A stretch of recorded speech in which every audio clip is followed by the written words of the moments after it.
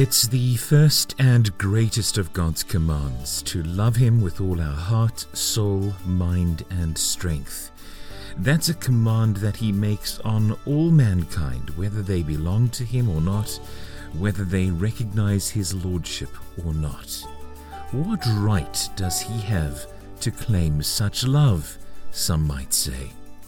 Welcome to episode 112 of the Ask Spurgeon podcast. My name's Dave Holt, and again, glad that you've joined me today, and I trust that you will go away feeling encouraged and motivated as you make your way through life, and I trust journey onwards with faith in Christ, heading to glory. Now, if you are not yet a subscriber to this podcast, you can click on the subscribe button of your preferred podcast provider. And if you'd like to write to me about anything in this podcast episode or any other episode before, you can do so by writing to dave@askspurgeon.com. Now, today's question, Reverend Spurgeon: what right does God have to claim the love of mankind for Himself? My friends, you ought to love Jehovah for what He is. Behold Him whom you cannot behold. Lift up your eyes to the seventh heaven.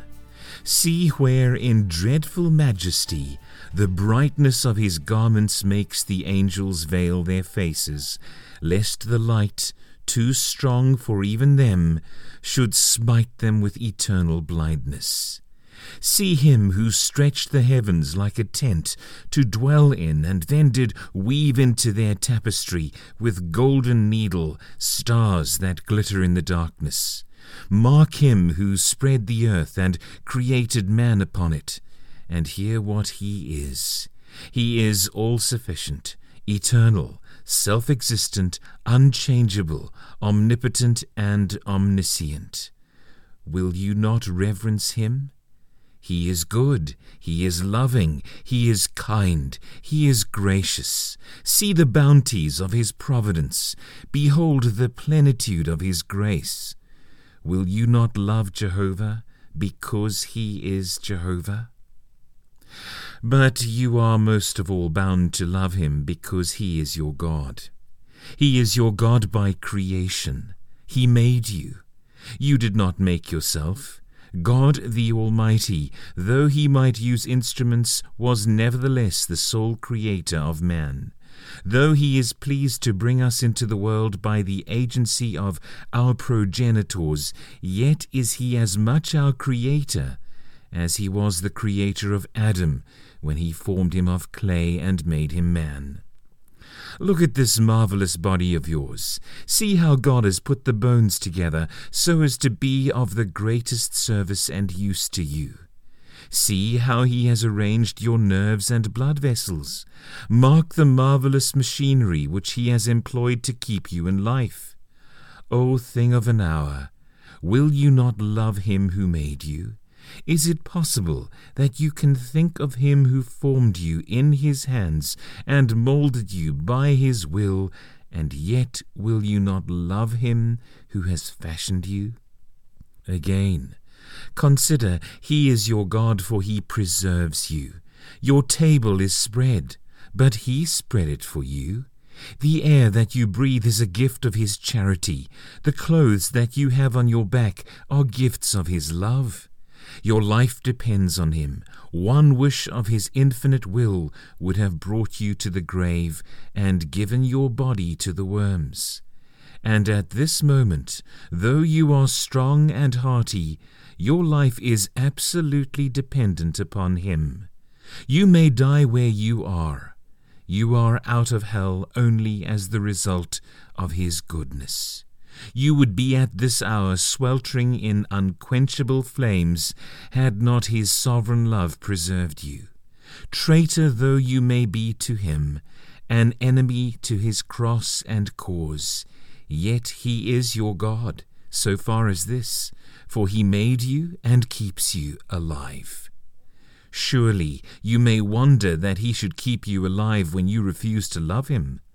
Man, you would not keep a horse that did not work for you. Would you keep a servant in your house who insulted you? Would you spread bread upon his table and find livery for his back, if instead of doing your will and good pleasure, he would be his own master and would run counter to you? Certainly you would not. And yet here is God feeding you, and you are rebelling against him. Swearer, the lips with which you cursed your Maker are sustained by him. The very lungs that you employ in blasphemy are inspired by him with the breath of life, else you had ceased to be. Oh, strange that you should eat God's bread and then lift up your heel against him. Oh, amazing that you should sit at the table of his providence and be clothed in the livery of his bounty, and yet that you should turn round and spit against high heaven and lift the puny hand of your rebellion against the God who made you and preserves you. Oh, if instead of our God we had one like unto ourselves to deal with, my brothers and sisters, we would not have patience with our fellow creatures for an hour. I marvel at God's long-suffering towards men. I see the foul-mouthed blasphemer curse his God. O God, how can you endure it? Why do you not smite him to the ground? If a gnat should torment me, should I not in one moment crush it? And what is man compared with his Maker? Not one half so great as an ant compared with man. O my brothers and sisters, we may well be astonished that God has mercy upon us after all our violations of this high command. But I stand here today, his servant, and for myself and for you, I claim for God, because he is God, because he is our God and our Creator. I claim the love of all hearts. I claim the obedience of all souls and of all minds, and the consecration of all our strength. O people of God, I need not speak to you. You know that God is your God in a special sense. Therefore, you ought to love him with a special love. That answer to the question, what right does God have to claim the love of mankind for himself, was provided during the Sunday morning sermon preached on the 8th of November, 1857, at the Music Hall, Royal Surrey Gardens, titled The First and Great Commandment. Thank you for joining me today. It's been a pleasure to share these truths with you. And now, if you'd allow me to pray with you. Oh God, we stand before you today guilty for failing to keep this great command, to love you with all that we are. And yet we stand here today lifting up our hands that you have not smote us when we deserved it, that you have not destroyed us for loving ourselves or other things more than you.